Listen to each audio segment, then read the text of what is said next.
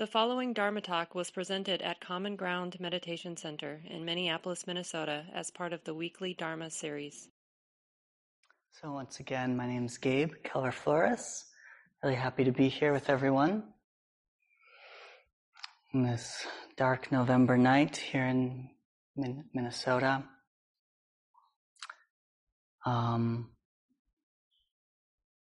Tonight I want to talk about mindfulness, which is a pretty central topic in Buddhism.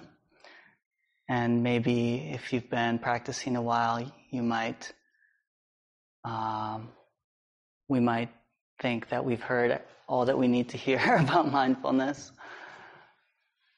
But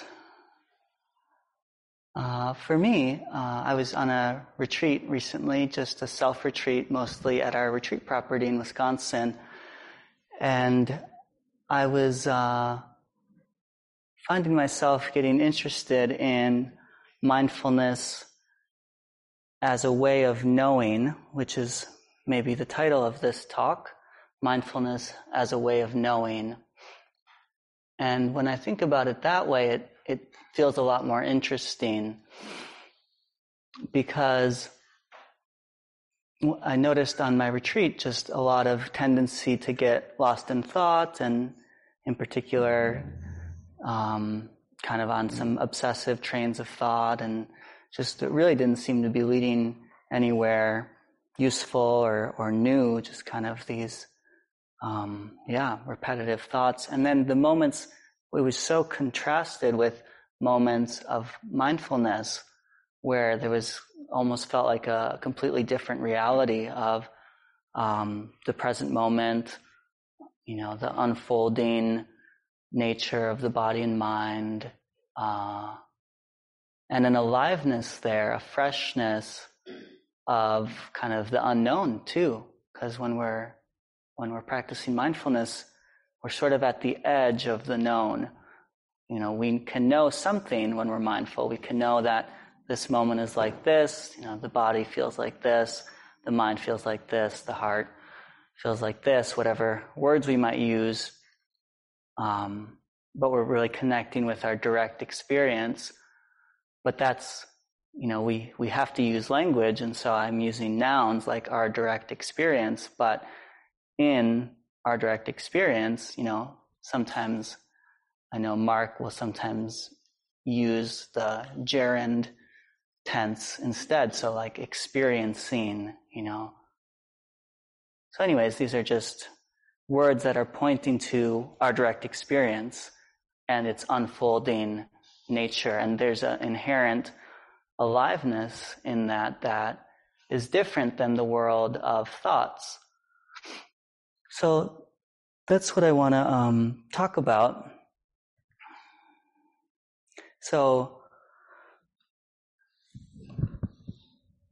mindfulness as a way of knowing is a way of knowing something. And to contrast that with our more maybe habitual or just common way of knowing, which is conceptual knowing, which on the surface seems a lot more real and concrete, like we all probably know that it's Wednesday, and we probably all know that we're at Common Ground. But, and that seems pretty concrete, or we all know I'm Gabe and you're you. And so that can all feel pretty concrete. But actually, if we peel back any of that, it actually starts to seem maybe pretty contingent, and based on convention and language. Today's only Wednesday because yesterday was Tuesday and tomorrow is Thursday. And if for some reason the world decided they needed 2 Wednesdays in a row, then they would have to make a big announcement, and tomorrow would be Wednesday, and we would have to say today's Wednesday, but yesterday was also Wednesday. So it's all based on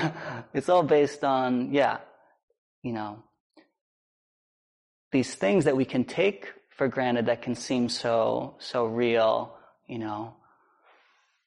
they're mostly labels, kind of shorthand. And that's just what the human mind is really good at, shorthand, because otherwise it would take a lot of time, to look at a cushion and have to figure out what it is every time. We can just look at it. Oh, that's a cushion. I know what to do. Sit on it. But if we live our whole lives in that shorthand, if we think that's all that life is, then it becomes very two-dimensional. So we could think of mindfulness as opening up another dimension, really. So it doesn't negate the conceptual, concepts, but it opens up this, I think I was just reading this new book called Saving Time. I don't know if anyone's read it or heard of it, by Jenny Odell, who wrote one of my favorite books called How to Do Nothing, Resisting the Attention Economy. Came out in 2020, I think. And this is her new book, Saving Time.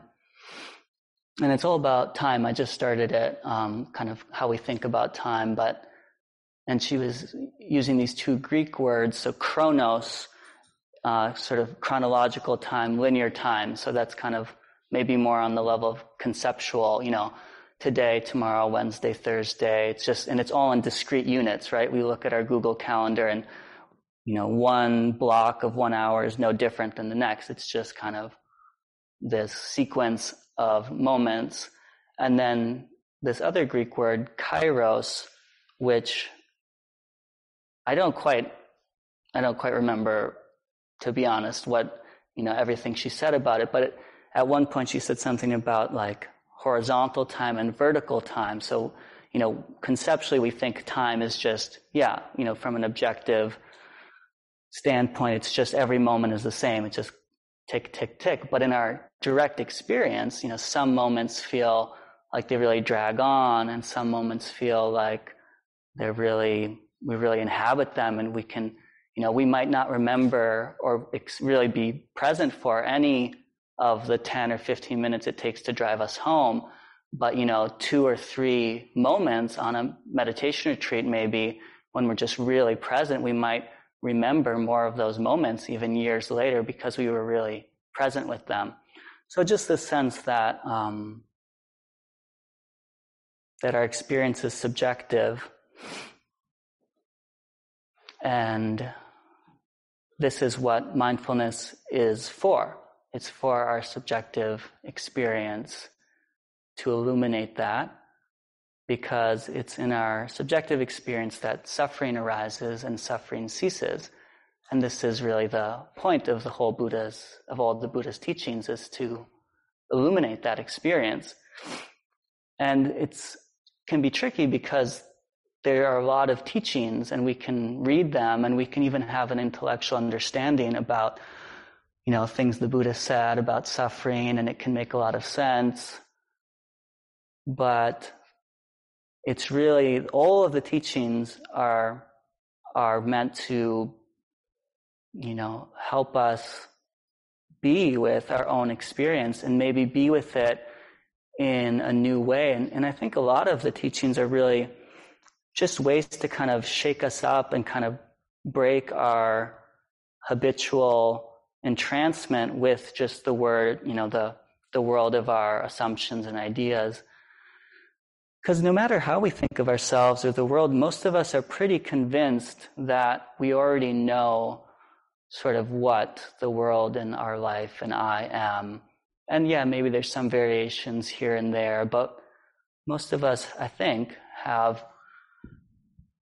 don't live every day kind of with a sense of wonder or, freshness. At least that's how it is for me. I can't speak for anyone else. But these teachings and these practices, really, because they're always pointing us back to our own experience, and they're sort of also giving us some hints, like the changing nature of experience, that's relevant, and the suffering, suffering and the end of suffering. So these these aspects of experience that we can only really be in touch with in this subjective way. We can read a book, a novel, or whatever, great nonfiction book, and be entertained and be edified and learn. But it's only in coming into contact with our own direct experience that we learn about our direct experience, which is where, again, suffering happens and the release from suffering happens. So this, it's in a way it's obvious, but it can be surprising how little maybe we feel inspired or curious about turning to our direct experience in this really open, fresh way.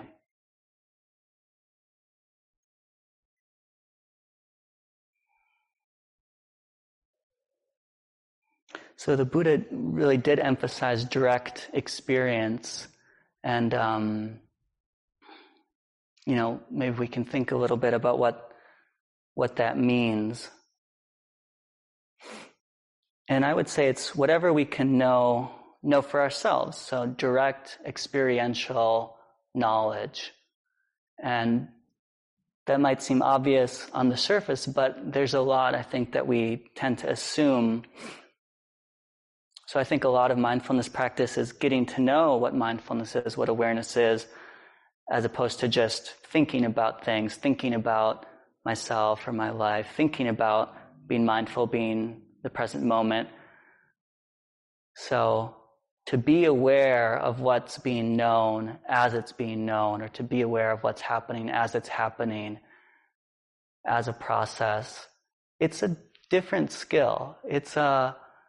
And if we're new to it, or even if we're not new to it, it should, I think, have a bit of a feeling of otherworldliness.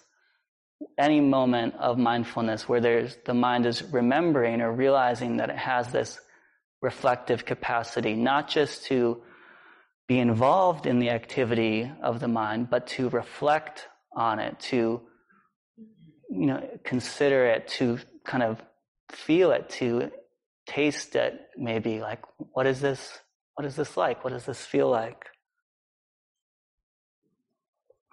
And I think this is important, that this point that the Buddha was always directing us to our own direct experiential knowledge, what we can know. I think for one, it's empowering, because nobody can tell us what our direct experience is. So only we can know, what suffering feels like in this heart, what the release of suffering feels like, or if suffering's too strong a word, just, what stress feels like in this heart and body, what the absence of stress feels like, and what it feels like, and also, how it happens, how it arises, how it ceases. And I think it's also helpful that it also clarifies sort of what the Buddha was teaching and why he was teaching it, because it's easy, because our minds are so primed to think of things conceptually, and not just to think of things conceptually, but also to cling to views about reality, religious views, metaphysical views, views about the world, views about ourselves. This is something the Buddha talked about a lot. Our tendency to, instead of this kind of vulnerable meeting of life as it is, and kind of learning from our direct experience, to kind of avoid that exposure to the dynamic, changing, uncertain nature of experience as it's unfolding, and just kind of have a view, any fundamentalist view, or just any view that we cling to. Even a view as, it can really be anything. And the big one is self-view. So an assumption that this is happening to me, whatever this is. the universe revolves around me, that whatever's happening, there's somebody here, an agent and also a subject, and what affects that assumption has then. Well, if there's a me here that's doing stuff and having stuff done to me, that's kind of a vulnerable position to be in. Kind of just inherently, this self-view kind of inherently has separation, or if there's a me here that's different than what I'm experiencing out there. And it's interesting around self-view, which is, a confusing topic in Buddhism. But it's interesting that the Buddha actually never said there was no self, which is sometimes what people say. But when he was asked categorically by somebody at the Buddhist time, there was a lot of very vibrant religious and philosophical scene, and people talking about the nature of the universe. Is the universe eternal? Is it infinite? Is it finite? Is the self eternal? So, it's just a very, a lot going on in the religious and philosophical scene, and a lot of people kind of promulgating views. And so anyways, there's often stories about people approaching the Buddha and sort of asking him what he taught, and sometimes just seems like looking for an argument or really trying to pin down, what are you teaching? What are your views on these philosophical subjects? And it's really interesting to see how the Buddha would answer some of these things, because his approach and his intention was always pragmatic, which for me inspires a lot of confidence. And it's always what I've appreciated about these teachings is their pragmatism, which I also, another word for that for me is, the compassion behind them. The Buddha, what the Buddha saw, having had his awakening, no longer as the story goes, no longer experiencing that stress and that suffering that's just kind of seems built into the experience of being a human being, a separate human being contending with the vicissitudes of life. Somehow his heart having realized something where he could still be in the world, be engaged in the world, but apparently not experience that stress. So it's kind of an amazing thing to try to wrap our heads around. But what, from that vantage point, and he described in many ways sort of what that realization was about. But having had that realization, that was the aim when he looked about and saw people caught up in suffering, not only for themselves, but then, getting attached to their views and opinions, getting attached to their things, getting attached to people, and then creating conflict in the world. And there's a lot of teachings where he makes these direct connections between the clinging and the attachment and the suffering that we experience and how that leads to conflict in the world as well. So again, just his approach was always pragmatic and compassionate. So opposed to metaphysical, like coming up with a doctrine that's the one true doctrine and now I have to convince everyone of it, it was always pragmatic. So all the teachings, even though on the surface they might appear to be teachings about the nature of the universe or reality, they're always teachings about the nature of experience, our direct experience, or they're pointers for us to check out in our own direct experience to see whether it has an effect that's useful, that's leading in the direction of less stress and suffering. And that includes the teachings on not self. So the teachings on not self aren't a doctrine that there is no self. And to go back to that story, when this person came and asked kind of categorically, do you say there's a self or do you say there's not a self? the Buddha just didn't answer this person's questions because it wouldn't have been helpful. So the question with self and not self is just when is that activity of selfing, when might that be useful? Like to have a sense of self that, and the Buddha did talk about this at times, like to rely on ourselves, to have a sense of self, a sense of morality and ethics, and a sense of, whatever, what we're committed to, that's wholesome, that's onward leading. So in that conventional way, we could say, yeah, we want to develop self-reliance, we want to develop wholesome qualities. And then at other times, the strategy or the perspective of looking at our experience and asking, is there any element of what I'm calling myself that actually qualifies to be called self? Do I actually ever find a self? Or do I just have a habit of ascribing self or mine or possession, my emotion?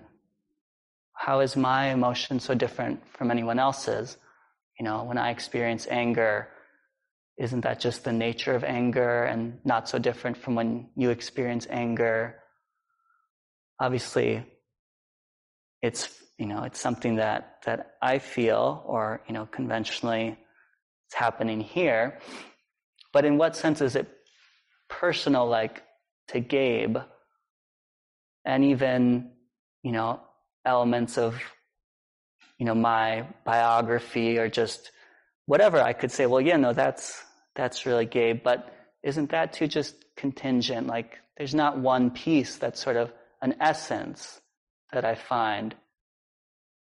And this is just something not to believe, but to look at, to investigate with the mind of how does this affect suffering and the end of suffering? So I experience more suffering when I'm angry and I think this is my anger, than when I experience anger and I think this is the nature of anger. So that's the purpose of the teachings on not self. It's not to believe in anything, because believing in not self could be just as problematic, maybe even more problematic than believing in self. I believe I have no self, so then nothing I do matters or has any consequence. In the traditional Theravada teachings, there's 4 stages of awakening, and the first one, and different fetters, there's 10 fetters, and different fetters are uprooted at the 4 different stages. And the first stage is called stream enterer. So you've sort of entered the stream, and you're sort of, there's no turning back. And it's interesting, the 3 fetters that drop at the first stage of awakening are attachment to rites and rituals, which a teacher of mine, Ajahn Sucitto, a British monk, wonderful teacher, it translates as more broadly systems and conventions. So any sense that if I just do a certain kind of, ritualistic, or just kind of going along, floss my teeth every day or whatever, just things that we can sort of rely on, or even just, habits that we have that feel good. And it's not that those things are bad, but if we think that's going to do it for me, just to kind of get through life kind of with a lot of good habits, it's not, those are just systems and conventions. So that's one. And then the other is self-view, which I was just speaking about. So kind of just a real, like a belief that this person I call me is really real. There's really an essence or somebody here like Gabe, and that's really, it's really something I can find and define, and that I really should build my life around, sort of that identity, and don't you notice how identity always takes so much work and like, well, now I'm into this and like now I want you to see me this way and I just got this sweater and I really like it. Like so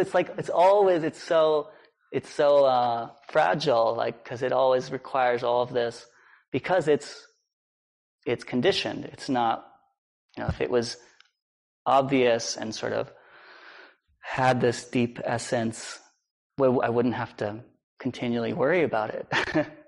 So anyways, that's self-view. And then the third is skeptical doubt, sort of like which I think is just kind of, we all have doubt until maybe a certain point there's less doubt about that there's a path that, leads in the direction of less suffering. So I mention these just because I think it's somewhat related, and again, Ajahn Sucitto made this point in one talk that these three sort of have in common that they're all sort of looking for our salvation or for our meaning in views of some kind or in sort of external things like, well, if I just follow these steps, whatever it might be, systems and conventions, get a good job, make enough money, just some kind of prescribed path, I'll be good. Or if I just really find out who I am and really kind of live into that, or, the skeptical doubt, like if I just keep looking, if I just keep reading books, or if I just keep exploring, there might be something out there. So in the kind of abandoning of these three, there's something kind of like that where you could say the mind or the heart is more relying on this direct experience. Like we've experienced enough through our own mindfulness that's nothing told, it's not just a dependence on somebody else's words or teachings, but in our own direct experience, we've seen, bringing attention to my own direct experience, I learned things about suffering and the end of suffering, and there's a path, and it doesn't seem to be dependent on being anyone in particular. It's just kind of the nature of things. And so Ajahn Sucitto described this as sort of the mind and heart relying more on its own kind of developing wisdom and less on these external views. Maybe I'll just say a little bit more about views.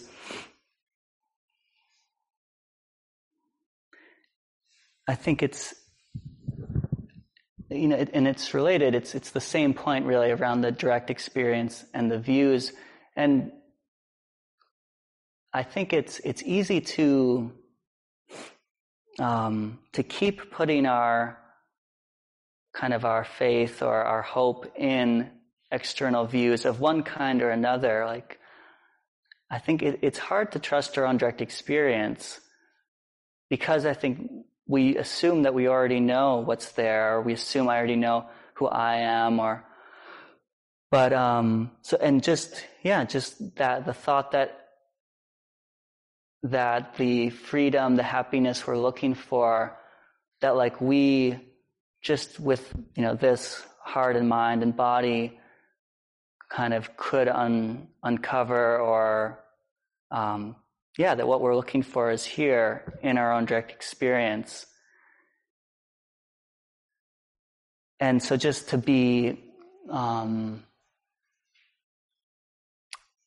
aware of the tendency to look to views of one kind or another as just places where we cling or kind of put our hopes on. Like if I read enough books or have the right view, have the right conceptual understanding, then I'll be good. And this isn't to say that it's not helpful to read about Buddhism and wisdom. It can be really helpful. It can be really inspiring, and actually we need it. So it's kind of a paradox. We do need the teachings to make an intervention in our habitual ways of seeing, so that we then turn to our own experience. And one of the things that we can see, and that the teachings point to, is that tendency to cling to views. So we can see that in our own direct experience. And it includes views about life and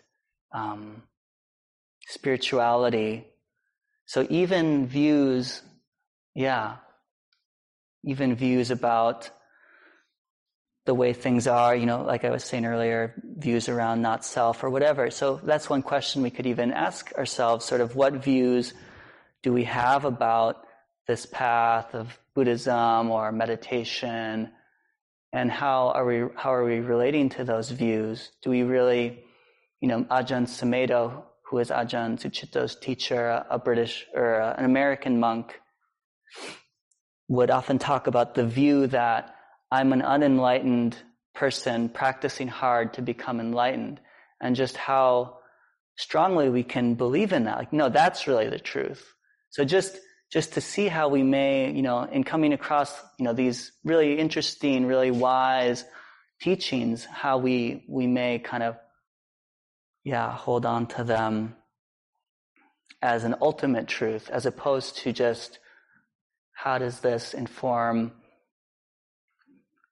my own confidence in my ability to look at my own experience and learn something from it. So when we use a teaching and apply it and it yields some result, that's not just the teaching, it's also our own wisdom. So I think part of what I am trying to say is kind of some understanding or some encouragement, or that what really builds confidence is what we see in our own direct experience. And it doesn't have to be, it doesn't have to line up exactly with what we read or use the same language, but just anything that we see and learn about in our own direct experience that's useful. I mean, I'm guessing a lot of us in this room have had those moments where through being mindful, we've learned something really useful about our own mind, something that we didn't know, and that having seen that keeps us from repeating unhelpful mental patterns or whatever. And that's really where I think the deeper kind of confidence comes from. Here's a little section of a poem that I think is related, by Alberto Cairo. Live, you say, in the present, live only in the present. But I don't want the present, I want reality. And in some of the teachings, the Buddha would say, don't cling to the past, don't cling to the future, don't cling to the present. So don't cling to the past, don't cling to the future, is maybe more conventional, or more, we can understand what that means more easily. Don't cling to the present is really interesting. And I think it's pointing to ways that, in the same way that we conceive of the past and we conceive of the future, we conceive of the present too. So we can also cling in the present. Yeah, I'm being mindful. We could have, a view like, I'm meditating. But there's there might be a subtle difference there between that and just a moment where we're just mindful in an ordinary way. And only we can know that. So again, I'm not trying to discourage anyone from thinking about practice, thinking about the Buddha's teachings, but to be like, are we as curious about our own direct experience as we are about, whatever the Buddha's teachings or whatever it is that we're sort of kind of really, really interested in as a map for what to do with our life, whether that's the Buddhist teachings or whether it's, some other philosophy or, these kind of, these maps, these views that we adopt at different times. And it's, again, not to say that that's not useful. We need views to navigate the world, but But in order to see our own direct experience, we have to, and in order to be at peace, clinging to views can be in the way of peace, even if it's, a view that seems right. I'll read this little section from one of the ancient teachings in Pali, the Pali Canon. I think it's pointing to something similar. Having seen what can be seen, the Tathagata, which is a word the Buddha used to refer to himself, which means something like one who is such, or one who has gone such. So it's a little bit hard to translate. But sort of pointing to that, sense of someone who is just who they are, to say it conventionally or something like that. So, having seen what can be seen, the Tathagata does not imagine the seen, does not imagine the unseen, does not imagine what can be seen, does not imagine on who sees. Having heard what can be heard, the Tathagata does not imagine the heard, and so on. Having sensed what can be sensed, the Tathagata does not imagine the sensed. Having cognized what can be cognized, he does not imagine the cognized. Thus bhikkhus is a word for monastics, thus bhikkhus, being such like in regard to all phenomena seen, heard, sensed, and cognized, the Tathagata is such. Moreover, I declare there is no other greater or more excellent than he who is such. Whatever is seen or heard or sensed and clung to as true by others, one who is such, among those self-limited, wouldn't assume to be true or even false. Having already seen well that arrow to which people cling and attach, claiming, I know, I see, that's just how it is, the Tathagata has nothing to do with clinging. So I think there's kind of maybe two main points here. One is this sense that the Tathagata, or anyone maybe in a moment where there's mindfulness and wisdom, is seeing what's happening on that level of things happening as a process. And one frame that's often used in the Buddhist teachings is the 6 sense spaces of the 5 physical senses: seeing, hearing, tasting, touching, smelling, and the 6th of the mind, cognizing, thinking. So that, this is kind of what apparently a Tathagata knows, and us when we're mindful, this is what we know. There's another quote I was going to read that makes this point from Sayadaw Utejaniya, a Burmese monk, about the difference between someone who's mindful and someone who's not mindful. When a car passes by, what differentiates the meditator from the non-meditator? The meditator knows both that the car passed by and knows the experience of seeing, feeling, hearing, and interpreting the experience, thoughts or thinking mind, and so forth. The non-meditator just knows a car passing by. So it's that level of knowing the elements of our experience, you could say. So going back to that quote about the Buddha, my interpretation is that the Buddha, having known clearly, these elements of experience, that it's just it's just seeing, hearing, smelling, touching, tasting, thinking. That's what is being known. Then there's less of this tendency to then, I'm going to imagine something else, to think or to feel, which is so much of our thinking, isn't it? Our kind of drama-fueled thinking is sort of imagining sense experiences either in the past or in the future. But when we know that these are just those elements, then maybe there's less of that tendency to imagine other ones, because there's They're already here. And then the last point, the second point, is that whatever is seen or heard or sensed and clung to as true by others, one who is such wouldn't assume to be true or even false. And it's interesting that this, basically I think this second point is just pointing to clinging. So the Buddha is not taking a stance on things being true or false. And it's interesting that so sort of follows on as a corollary from the first. And my guess is that in that mode where we're more on the level of these six sense spaces, just, things arising and ceasing, there's less of a ground for me to create a strong view about any of it. Like I'm this way. But when I look in my direct experience, it's just these kind of elements arising and ceasing, or you're always this way, whereas in our direct experience, again.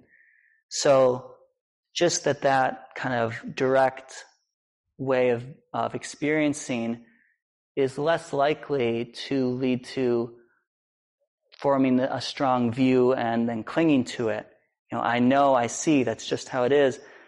The Tathagata doesn't do that. The Tathagata has nothing to do with clinging. And I also like that it says, one who is such wouldn't assume that other people's views to be true or even false, which is what you often find, again, in the Buddha's responses to people seeking to engage him in argument. One person in particular came and said, something like, what is it that you teach, in kind of an aggressive way? Kind of, again, probably looking to start an argument. And the Buddha said something like, I teach a teaching whereby one doesn't get involved in quarrels, or something like that. And the person kind of like huffed and walked away because they were looking for a fight. And I think, again, this points to the really specific aim of the Buddha's teaching, which is, described in different ways, but we could say peace. And so this teaching on views it can be kind of provocative, that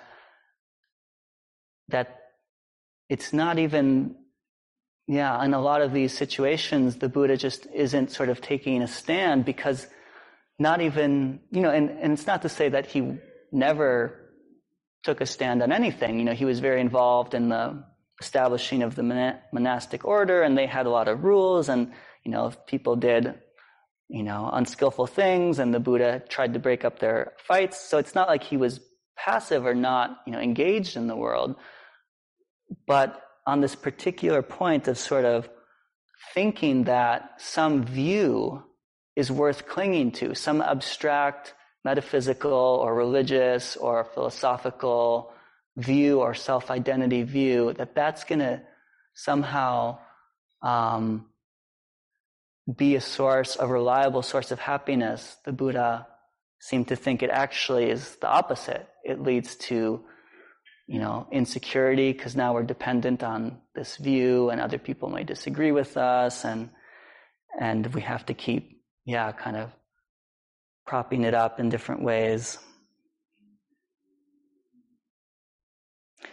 Gil Fronsdal, a lot of this too is influenced by Gil Fronsdal's book, The Buddha Before Buddhism, which is a translation of an early discourse that makes, kind of emphasizes in different things, but one of them is this teaching on not clinging to views. And he has one line that I really like about it. Peace doesn't rely on adopting a particular view, but it does require not clinging to views. So it's this interesting kind of middle ground. It's like you don't have to believe anything to have peace. You don't have to be a card-carrying Buddhist or believe there's no self or whatever we might say. But it does require not clinging to views, whatever the views might be. Because if we're clinging to views, there'll be some stress involved with that, is the idea. And again, this isn't to say that views are bad. We need views. It's really, I think, ultimately a social thing, just a product of being social animals. We really need views and language in order to communicate, in order to get along. If we didn't have any systems for how to organize ourselves, we wouldn't, that's what sets, in a way, our species apart, is the ability to really organize using concepts and language, to organize on larger scales and hopefully do that in ways that support each other. So maybe I'll leave it here. I know I've said a lot. And I hope, my main point of kind of, being curious about our direct experience. And as the site in which suffering arises and ceases, and as the site where really our life is happening on the most direct way, and that we can actually, we have everything we need. We have all the tools, just, we have this mind, which has this reflective capacity. And even though mindfulness can seem like such an ordinary, or like, what's mindfulness? What's the power there? Just that cultivation of the ongoing interest. It's really the ongoing interest that can build the momentum of mindfulness, where we're really, with things and seeing things in new ways and learning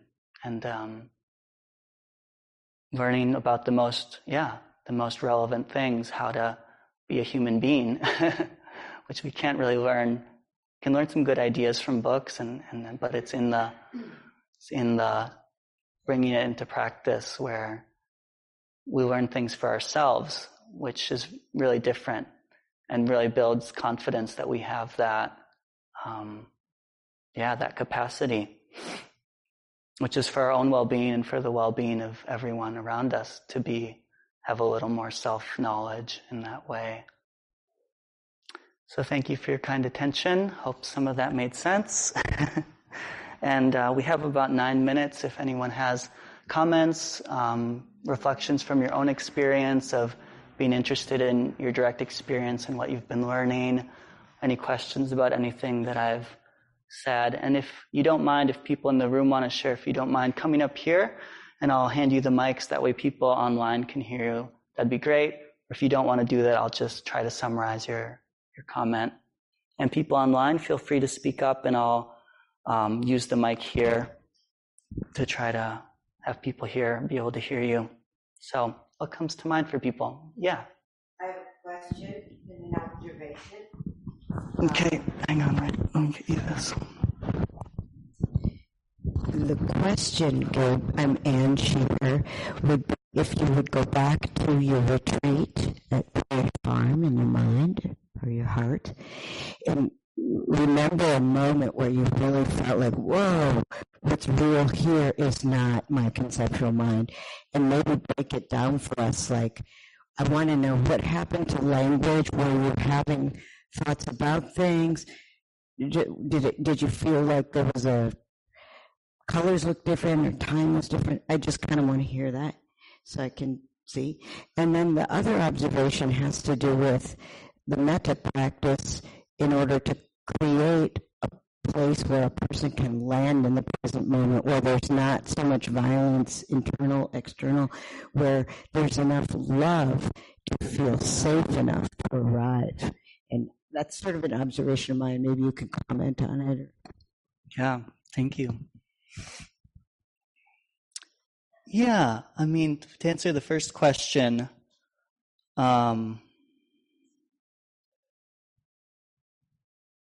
I think it's kind of, I think there are moments that, the one moment that I do remember where maybe this thought sort of kind of happened, of sort of like, oh yeah, there's a very big difference between being lost in my thoughts and being present. And I was out, walking in the woods, which were really beautiful. And so there was kind of an incentive of like, I would actually be missing this experience if I was lost in my thoughts. So I think that had something to do with it. Like, there's a choice here. Like, it's either I'm here in the vibrancy, in the freshness, in the moment-to-momentness of walking through the woods, or I'm rehashing some drama. Which do I prefer? And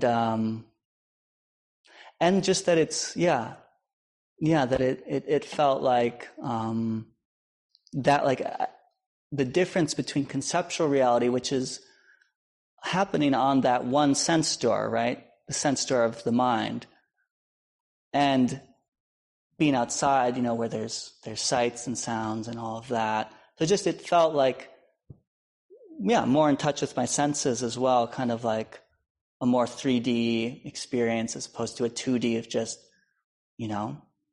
just stories, especially when they're repetitive stories. So I think, and maybe this kind of moves into your second question too, because I think the reason that we like our stories is in a way because they are more boring in a sense, or, even if they're painful and suffering, but so often they can be painful and suffering, but also repetitive and really familiar.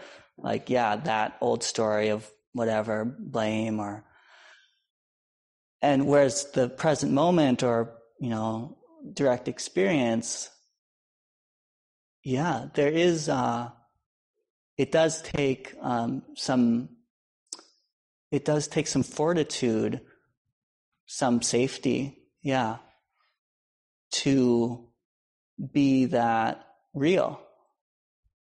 Because, again, even if we have a painful sense of self, it still kind of can feel like ground in a way. And when we're mindful, there's a kind of freedom and joy of that ungroundedness, but it also comes with some understanding of vulnerability and, that things are kind of unfixed and changing.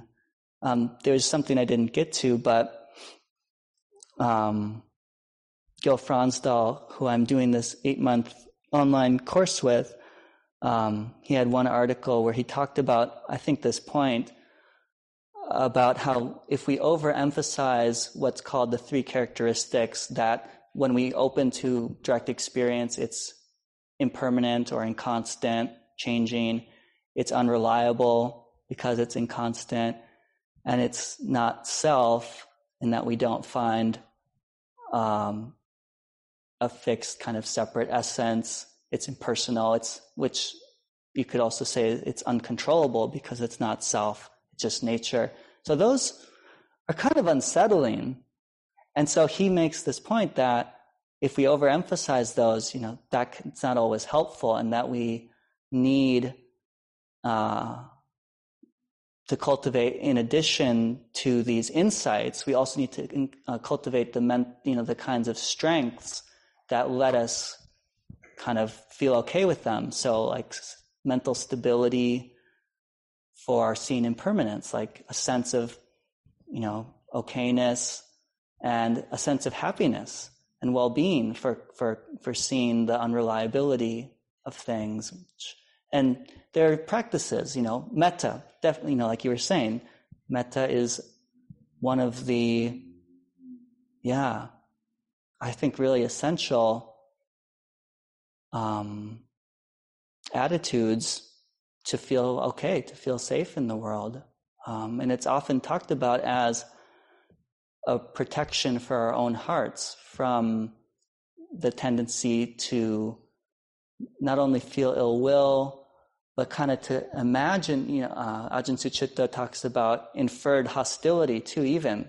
It's like, it's not just ill will towards others, but it's also just kind of feeling like it's a harsh world, which, we can definitely find evidence to support that. But can't we also find evidence to support that we've been offered warmth in our lives, that we've been offered kindness and care? So, just that kind of, malleability of, just that our hearts need that for sure in order to feel like it's okay to be here. Because, I think when we cultivate metta over a period of time, we just feel more trustworthy to ourselves and to others, like that, some confidence that this attitude of wishing well, and it really has to start with ourselves, is available and is really functional and really supportive and healing of all the ways that we take on ill will, just often just through, I think, osmosis of just all the pain in the world or specific circumstances. But so just to go back to Gil's teaching, so to open to the unreliability, we want to cultivate happiness through metta, through dana, generosity, being connected, and then to open to not self, that it's just kind of this wild dance of nature. We also want to have the sense of confidence that that there's a path and that we have the capacity to walk it. So these are kind of paradoxical in a sense.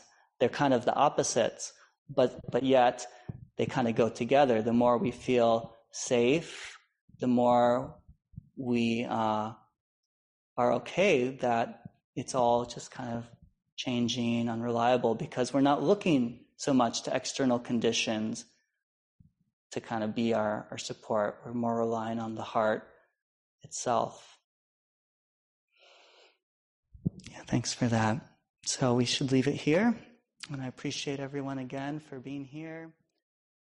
This talk, like all programs at Common Ground, is offered freely in the spirit of generosity.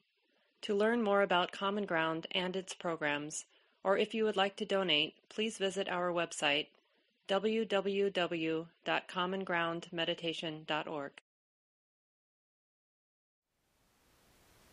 Thank you for listening. To learn how you can support the teachers and Dharma Seed, please visit dharmaseed.org/donate.